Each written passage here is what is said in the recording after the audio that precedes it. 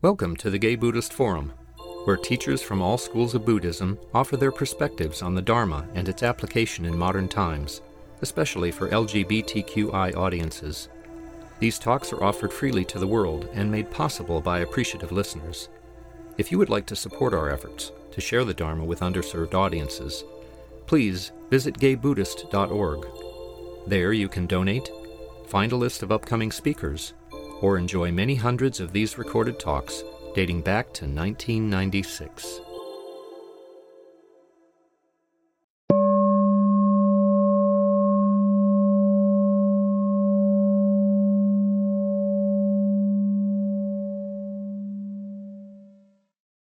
Welcome back, everyone.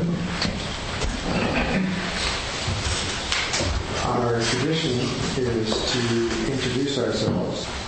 I'll start with the young people. Jeff. Alex. Luis. I'm Greg. My name is Henry. Sam. Michael. Allison. My name is Jerry. My name is Stephen. Davis. Matthew.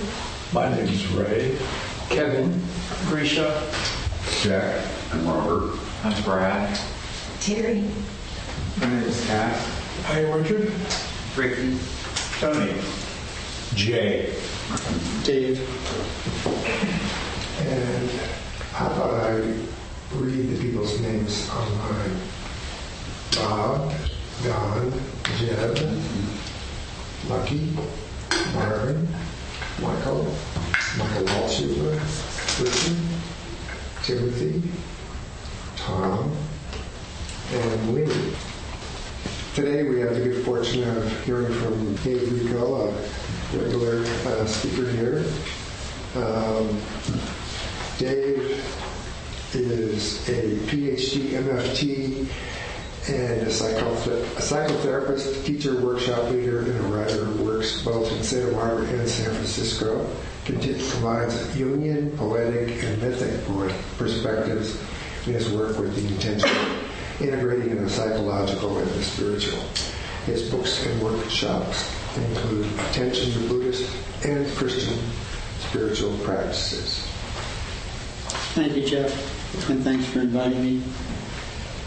Well, the word we keep hearing on the news so often now is retaliation, so that's my topic. Not retaliation between nations, but how we might still be retaliating, doing payback in our relationships with the people around us. So that would be a good question to be looking at right this minute. Am I still into retaliating, or have I let that go? It seems like in Buddhism, retaliation is something we do let go of. We move toward reconciliation, forgiveness. We want to stand up and say ouch if someone hurts us in some way, hurts our feelings, for instance. But we don't engage in revenge. So what I'd like to do first is take a look at what some of the spiritual traditions have said about retaliation, and then we'll go from there. So we're going to show some on the screen. And we've all heard the expression, revenge is sweet.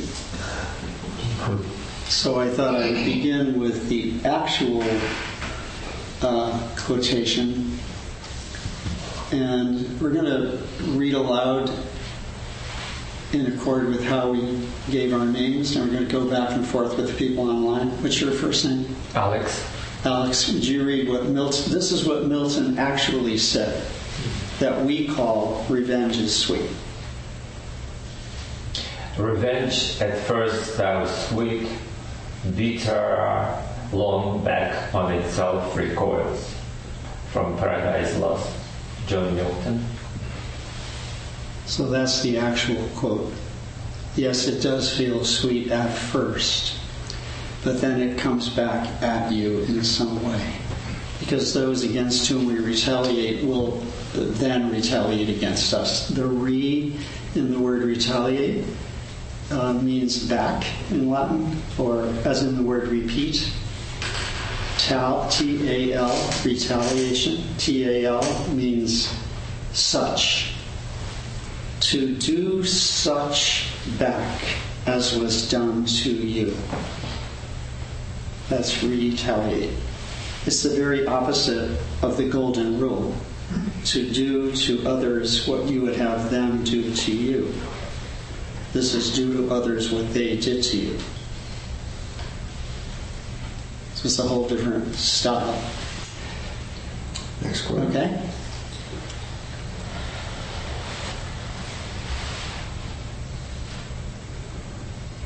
So let's begin with a quote from Buddhism, and we're going to go to the people online.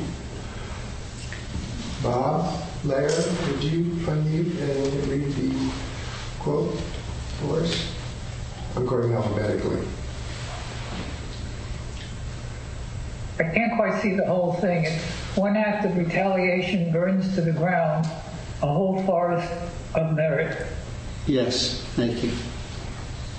So that's the Buddhist comment on retaliation. That all the practices that we've been doing come to nothing, turn into karma, when we choose to retaliate even once. Okay, so now I'm going to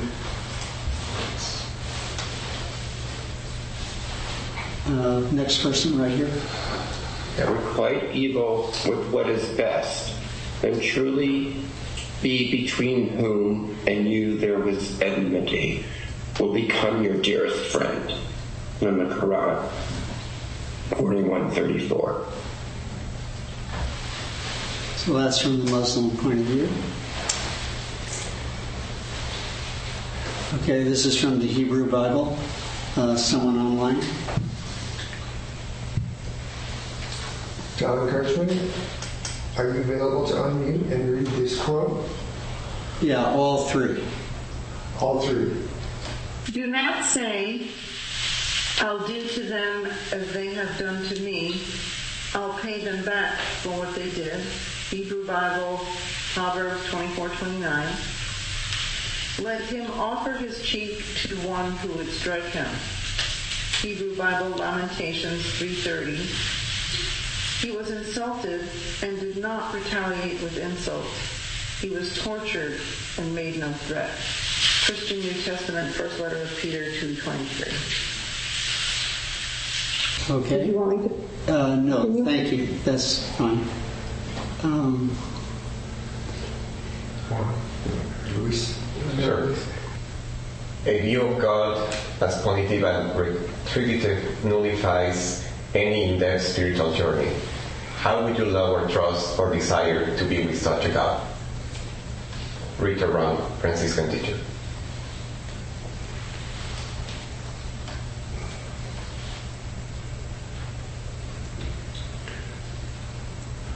So we're that's the person. That one goes on to the next page. Yeah. So, someone online, the next one, I'll move the quote to the next page. I'll read it there. Any volunteers? Okay, we can continue here. Great. I saw the fires of hell, and people were not burning there.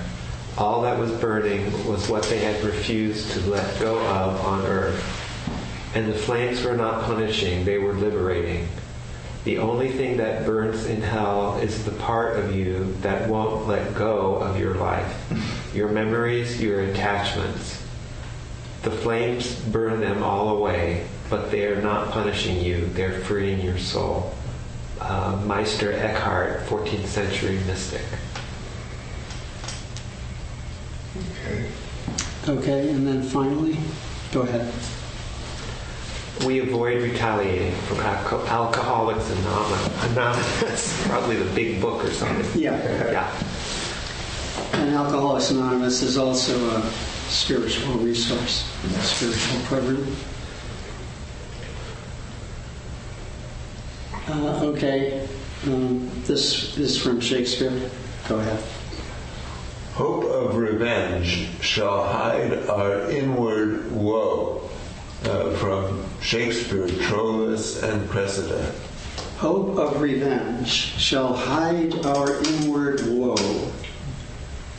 Tells us something about retaliation that's so important. One of the reasons we retaliate is so that we won't have to feel the grief of how we were hurt. Shakespeare has this in just one line. As long as I can get revenge, I won't have to experience the grief. Woe is an old word for grief. It's the same as, well, our brother just died in the hospital. Let's sue the doctor. When you jump to that, you are not having to look into or experience the actual grief of your loss. So we want to ask ourselves, are we doing that? Because most of us have many ways to avoid grief. It's the most uncomfortable and longest of all the emotions, anger being the shortest. And so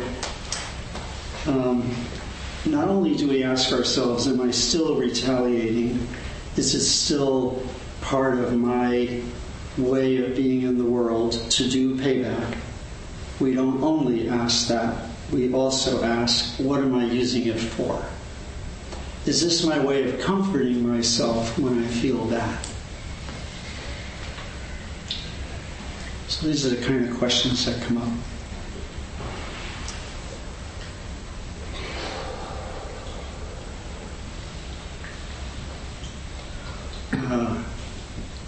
Treat others the way you want them to treat you. Golden. A little louder.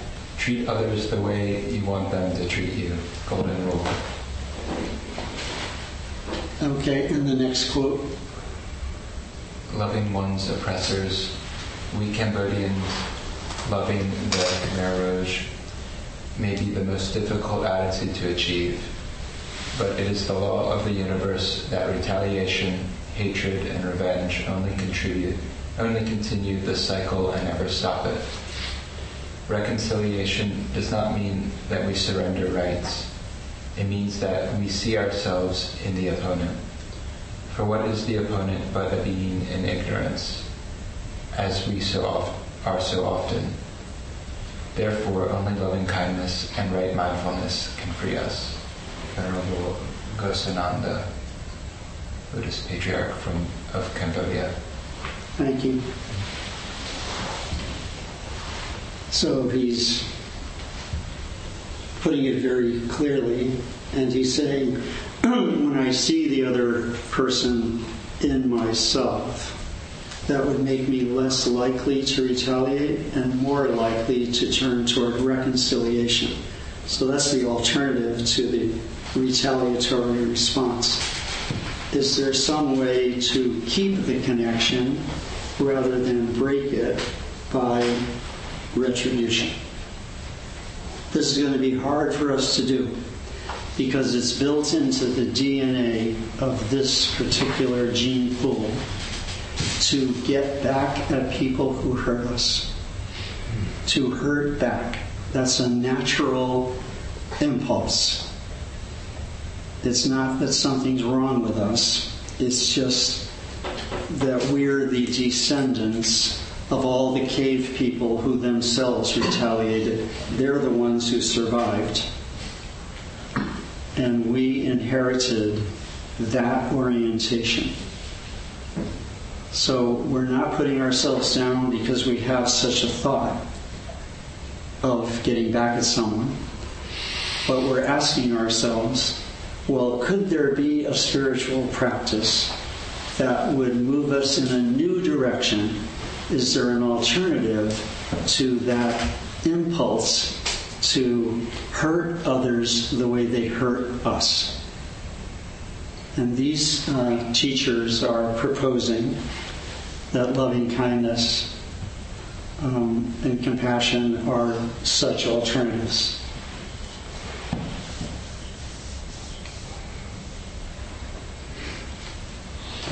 Yeah.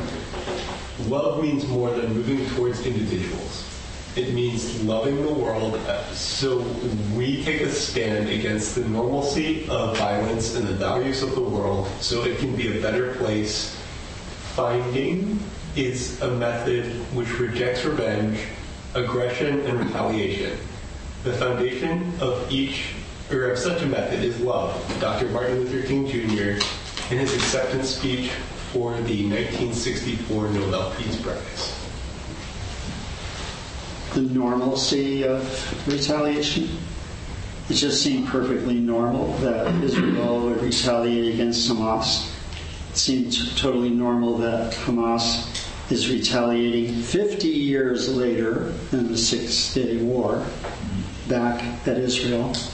And it will also seem normal years from now when the next retaliation happens. Saying that it's a cycle doesn't change the fact that people still engage in it. But we're going to ask ourselves, do I want to keep engaging in it if I have been? Okay, let's look at one more quote and then we'll open it up for discussion. Both of those. Do good to him who has injured you. Tao Te Ching, 63. A little louder. You want me to repeat that? Yeah. Do good to him who has injured you. Tao Te Ching, 63. Love your enemies. Do good to those who hate you. Bless those who curse you. Pray for those who mistreat you. Luke 6:27-28. Thank you. Second one is from the Christian Bible. And notice they say the very same thing. Do good to the one who injured you. That's asking a lot. Just don't hurt back. That's a reasonable request. But when you then say, not only don't hurt back, but also do good to the one who hurt you, now you're really looking at an heroic spiritual practice. But that's what both of these traditions are proposing. And it would be up to each of us to decide if we want to live this way. As a psychotherapist working with clients over the years, especially couples, I noticed over and over again that when I was working with couples, they were often, even unbeknownst to themselves, secretly engaging in payback. I would say, did you do that? As a way of getting back at her or him? And they would look at me quizzically and say, gee, I never thought of it that way, but I guess that is what I'm doing. So it does make you wonder why we would... It doesn't make us wonder why we would engage in retaliation against enemies, but why would you be retaliating against your partner? That's a big question. Anyway, I'd like to open it up for discussion. You guys have any ideas about this?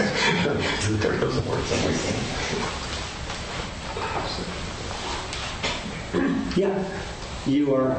I'm Henry. Hi, Henry. Dave, you hinted that in our DNA is an urge for revenge, and that therefore it is presumably adaptive, that it somehow promotes our gene pool at least. So what is the advantage of not retaliating? Why go against our evolutionary? Okay, good question. So it's adaptive in the sense that you're going to survive. Your village will survive if the next village knows that if they attack you and take your food, you are going to retaliate even harder against them. That's revenge. Retaliate harder. That's revenge. Retaliate is do the same, equal. But not only in our DNA do we have the urge to retaliate, and it's adaptive, as you said, because it helps us survive, but we also have the urge to reconcile so that we can cooperate, and that's an adaptive practice also. So in his Darwin makes this point. He says, I notice among primates, they have the will to harm those who harm them, and that's adaptive to survival, but they also have the will to reconcile so they can cooperate and exchange their crops instead of one takes all the crops from the other. So we have both going on. Other comments? Other ideas? Hi. So my name is Jody, and actually Winnie and I are sitting here together, and we've been watching, what's the name of the show we're watching, which is about the planet? Life on our planet. Life on our planet, and it takes us back to the beginning of life, a single-celled organism in the sea, and takes us through the development of species and the major extinctions. And one thing that I was struck by, which makes me feel that creation is imperfect, is that there is so much competition between individuals in a species, that there always seems like fundamental to survival is the necessity of fighting with and killing other creatures, because you are fundamentally trying to protect your turf. And it just occurs to me, like, wouldn't it be so lovely if creatures like all of us and all the other creatures on the planet were fundamentally predisposed to cooperation and love versus territorialism and killing? And that's why we have a practice, because we're trying to learn to be like that, and we keep practicing being like that, and hopefully that makes a change in society. But thank you very much for your comment. Makes a lot of sense. Bob? Yes, thank you. Bob, did you have a question? Or who had a question? Yeah, go ahead, Bob. Okay. I was wondering, one of the statements that was read was, do good to him who has injured you. Do any of these sources, authors, say what that person should do when someone you've injured does good to you? How do you react? Is there any instruction there? What's the question? One of the statements was, do good to him who has injured you. Yeah. Well, if you're the one who has injured someone and that person does good to you, is there advice how to react to that? Well, other than gratitude, you mean? It just leaves open. Okay, I've been bad. I've injured someone. Suddenly that person I've injured does something good for me. What's my reaction to that person, if anything? I wonder if these authors give some advice there.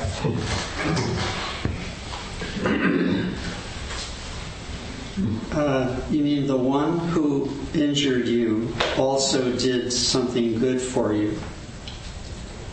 No.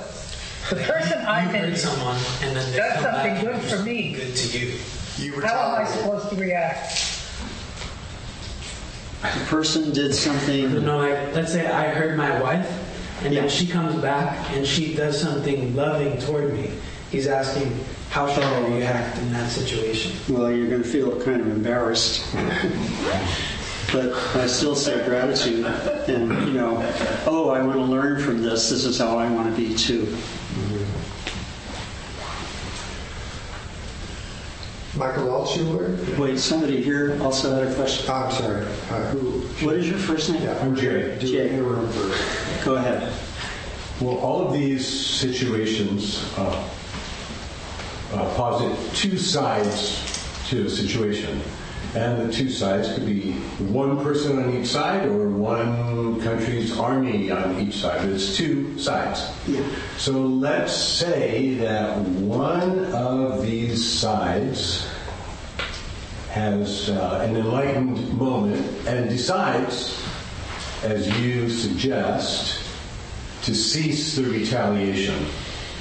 All right, so one side is playing the game, but the other side doesn't. So one side withdraws from whether it's bombing or killing or whatever, and the other side sees that the other side has not retaliated.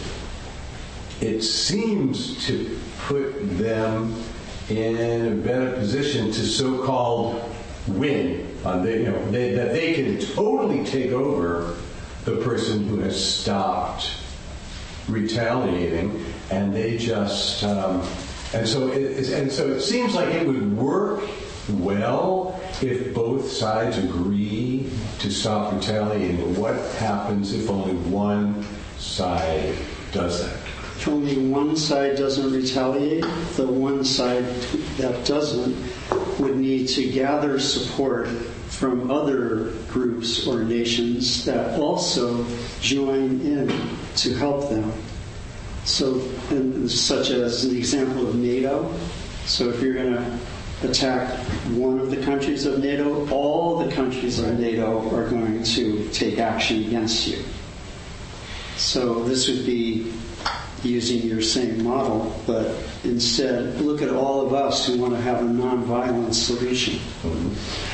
So I guess that would be a response. But we're not going to probably be in the situation of deciding about how nations are with each other.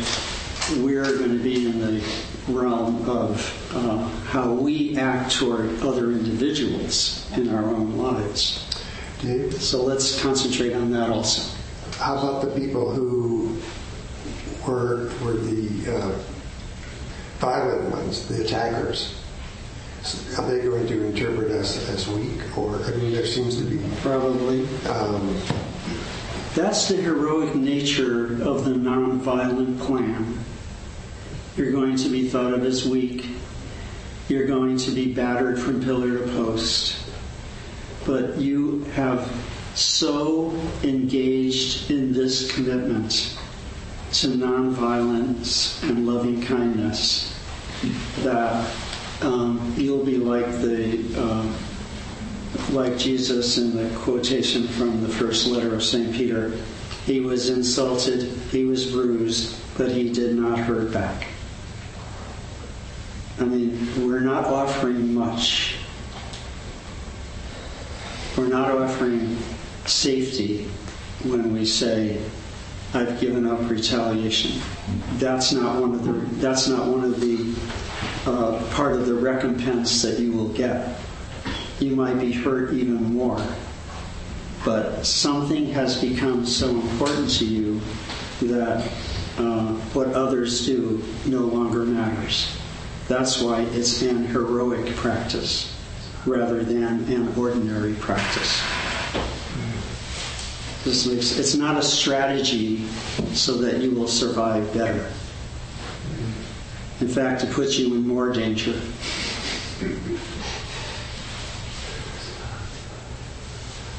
Michael Altshuler has his hand up. Okay, go ahead, Michael. Well, I'm wondering, in addition to our instinctual, reactive revenge kind of stuff that's kind of genetic, etc., our lives are kind of very shaped and driven by concepts that we think is the way for us to live well with one another, and one of those concepts would be justice. So how would you reconcile what you're suggesting is kind of an acquiescence and non-opposition to evil with the sense that we all want to feel like we're living in a world where justice prevails? Thank you. No, it's not an acquiescence to injustice. It's a strong protest against injustice, but in a nonviolent style. And secondly, this whole style of looking for ways to reconcile might be so wonderful to the other person that he will relent and let go of his wanting to hurt and become warmer towards you when he sees that you're not going to hurt back. That could happen. It's kind of a conversion of the other. Thank you. Anybody? Do you want to go on to the next quotation? Go ahead. Just one, Matthew. Yeah, one last thing. You talked about reconciliation, and now I'm getting back to just interpersonal stuff. Yeah. Because nations is kind of too charged, but as far as interpersonal, don't you think sometimes reconciliation may not be possible, but sometimes isn't even necessary? I think about when we talk about forgiveness, and the idea is a letting go involved in forgiveness. If you've been wronged by somebody, and I don't know if the expression I think is that you can let them in, back into your heart, but you don't have to let them back into your life. And so I think that reconciliation is not always necessary. What do you? Yes, I agree. It could be that you don't let someone back into your life, but you also wish him or her well. You're no longer holding ill will towards someone. That is what forgiveness really means. I no longer have ill will towards you. I no longer resent you. I no longer blame you. I no longer need to retaliate. And I let you go. Do you want to go on to the next? Did you want to go to the next quote? Yeah. Would you like to read? Oh, sure. Love your enemy doesn't mean love the person you hate. You can't do that. Love those who hate you. Alan Wallace is a Buddhist teacher, as you know. And yeah, one more quote. When you begin to see the suffering in the other person, compassion is born, and you no longer consider that person as your enemy. The moment you realize that your so-called enemy suffers and you want him to stop suffering, he ceases to be your enemy. Take not harm. Keep going. When they go low, we go high.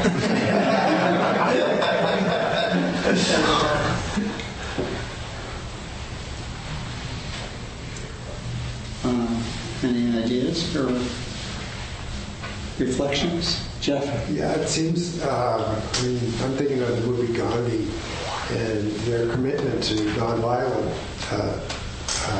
demonstration or resistance, nonviolent resistance. And how many, in that case, there was a long period in which they kept lining up to get beat on when they went, right? And that's a pretty heroic commitment to do that, but they did it, and it's fighting against. If our digital, our genetic code, by default, our reptilian brain is inclined to retaliate. Mm-hmm. We're going really against the stream. And it's an extraordinary human being that will. Yeah, this approach won't keep you safe. Mm-hmm. Looking for safety and security wouldn't be the profile of the one who made such a commitment as this. I kind of disagree with that. Go ahead. I guess it's a shift in the orientation of what safety is. Oh, okay. That's a good way to put it. So he's saying you could maybe redefine what safety actually means. See, I might feel safer in the world just because I live by such standards. Or it's like safety moving from relying on external conditions of another person to meet your safety towards safety of that you arrive through grief, through kind of grieving and letting go of what's not available. Yes, I'm glad you brought in the grief element, because that's an important part of our topic. And yes, you're making a lot of sense. Thank you. We have some online chat dialogue. Oh, okay, go ahead. I don't know how far that goes, but I believe it starts with a quote by Dostoevsky from Crime and Punishment. While nothing is easier than to denounce the evildoer, nothing is more difficult than to understand him. And then it goes on to people's. And this is why we have negotiated ceasefires and peace agreements. Remember MLK's message, all about love, must be lived and infused in other people. Thus, a two-state solution. Please share the text. Presume there. Okay. Where was it? Someone in the back also had a hand up. Your first name is? Ricky. Ricky. I think I'm struggling with this. I think for me, like I'm doing some mental gymnastics to try to distinguish retaliation versus resistance. And I'm also trying to think about, I don't feel being kind to those who harm me necessarily means that they'll have sort of a conversion of heart and see things differently. I do also think that reclaiming a sense of power is incredibly important to my own psyche. So a decision to no longer participate in that which harms me is also an act of love. And I can still feel compassion for the person, like hurt people. I can still feel compassion for someone who is harming me, and also feel compassion and grief for the sense of powerlessness that invokes in me and the pain in that. Mm-hmm. And I can also take action to resist in ways that do not cause harm, but do not allow the harm to continue. Mm-hmm. And I think that I study a lot around trauma, and so I read a lot about horrific trauma and how human beings cope with it. And what has been resonating with me is research on when political prisoners or folks who are tortured go on hunger strike. They often report a greater, in post-interviews, should they survive it, they often talk about how the decision to go on hunger strike actually gave them a sense of power, a reclamation of asserting boundaries, power, and dignity to themselves, but also want to be careful that the decision to not retaliate against another does not become a way in which I retaliate against myself. So there's multiple. It's not just how I treat the other, it's how I treat myself within that. And I'm hearing that in the quotes, but I'm just working with it because I think retaliation, resistance, and power are things that are all also in my constellation of how to think about this. Mm-hmm. Well, I love what you said. Thank you. Yes, makes perfect sense to me. As far as your self-care, it would be saying ouch and setting up your boundary so that you're not hurt again. So this isn't just become a doormat. This is, I stand up for myself. I protect myself in any way I can. But the one thing I don't do is hurt back. So this is nonviolent resistance. And it's empowering from that point of view that I'm not letting somebody walk all over me or hurt me over and over. But I'm also finding a way to respond that protects myself from future hurt and does not perpetrate hurt on others.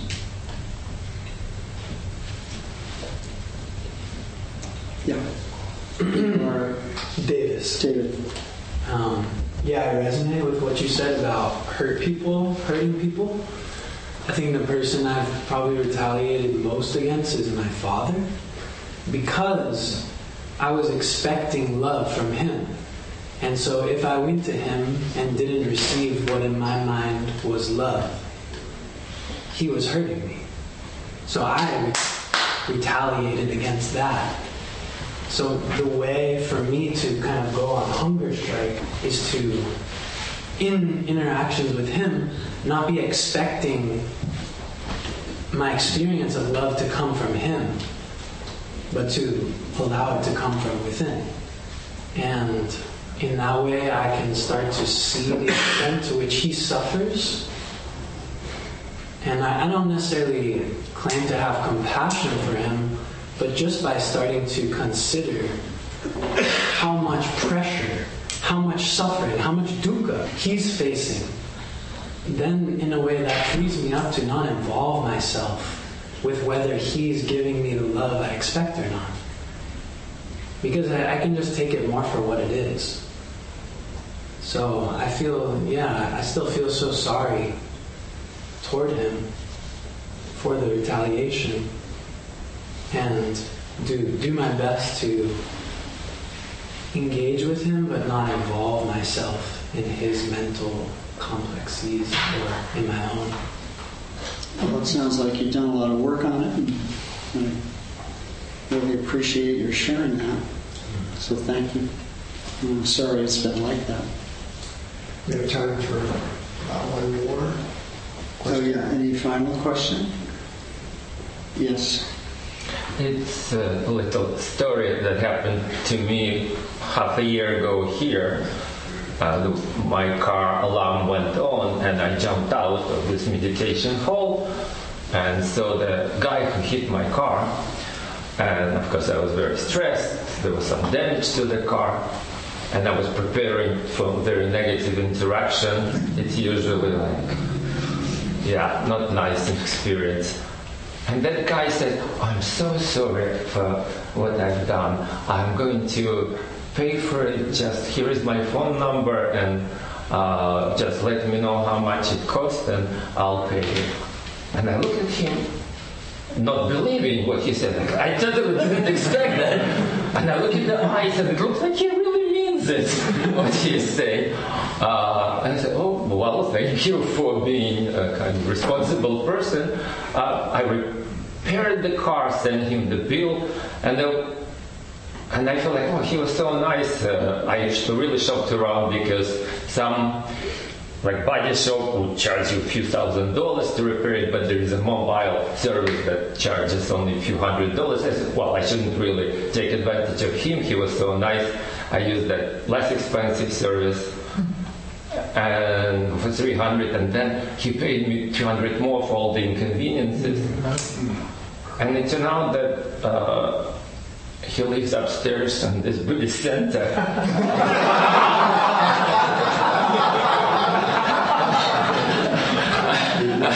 I said, wow, he really practices Buddhism. That's how you have to behave. And it was like such a, I told him that was the best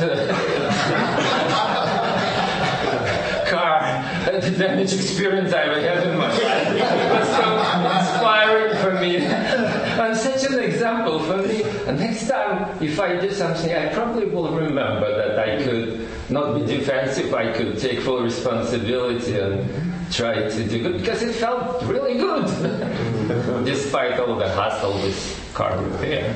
Good karma. Yeah. What a wonderful story. Thank you. I forgot. It makes the point of, somebody doing extra, like you gave them the extra 200, do good to those. Tom Rowan has his hand up, actually. I didn't see it. Oh, okay, go ahead. You want to ask a question? Hey, Dave. Thank you so much for exploring this rich topic. You mentioned earlier that revenge is sort of a magnified version of retaliation. Retaliation is tit for tat, but revenge goes way beyond that. And I'm thinking that, not retaliating is just sort of the baseline. But then I think of examples of people who, they go to court and they lobby for the person who harmed them to receive, a reduced sentence or not the death penalty or something like that. So I'm wondering how you relate this lack of retaliation to actually mercy and forgiveness. Well, thank you. And yes, that's what it's all about. That you would, something has shifted in you from wanting to get back at someone to wanting the transformation of that person, wanting to express compassion to that person. And that's all part of what happens when you let go of this will to retaliate. When you, for instance, if you were to vow to Buddha, I vowed to give up retaliating, and when you do that, not only do you give up retaliating, but you notice that you now have more mercy and compassion opening up in you. That's the result of this wonderful practice. So what you brought up states it perfectly. Not only do you get this new way of living, but you also notice that virtues that you always had inside you have now opened up and become abundant. So that they have become abundant. So that the quality of mercy is not strained, but droppeth as the gentle rain from heaven upon the place beneath. Thank you so much for engaging in this conversation. I'd like to end with a short poem by Edwin Markham. They drew a circle to shut me out, called me heretic, rebel, a thing to flout. But love and I had the wit to win. We drew a circle and brought them in.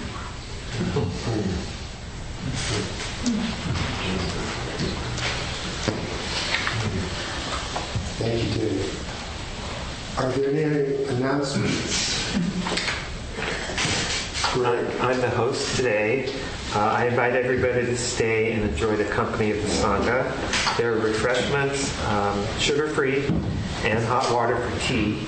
And when you're done, you can put the cups in the sink and I'll take care of them, or you can wash them yourself and put them on the rack.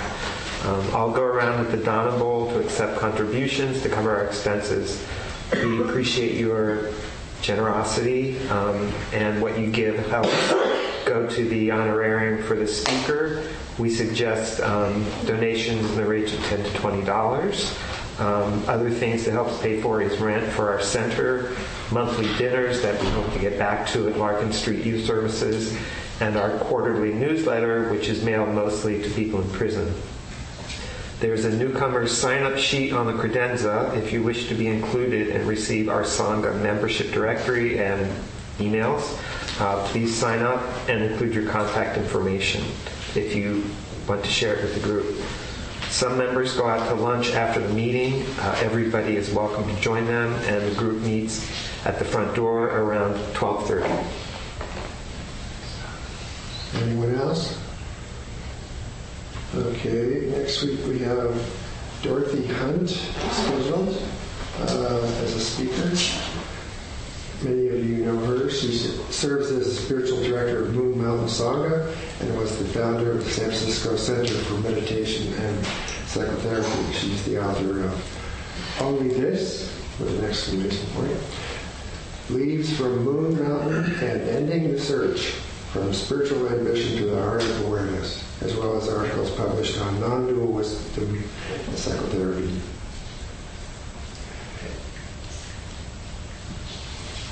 David, would you like to do the dedication? Okay.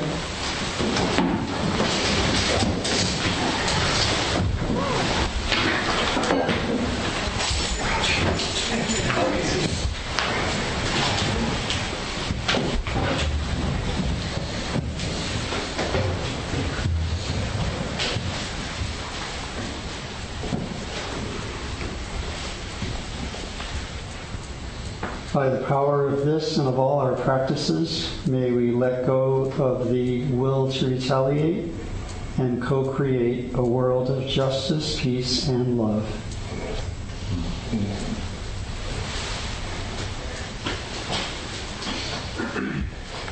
Thanks. Thank you. You did a great job. Thank you for listening to the Gay Buddhist Forum.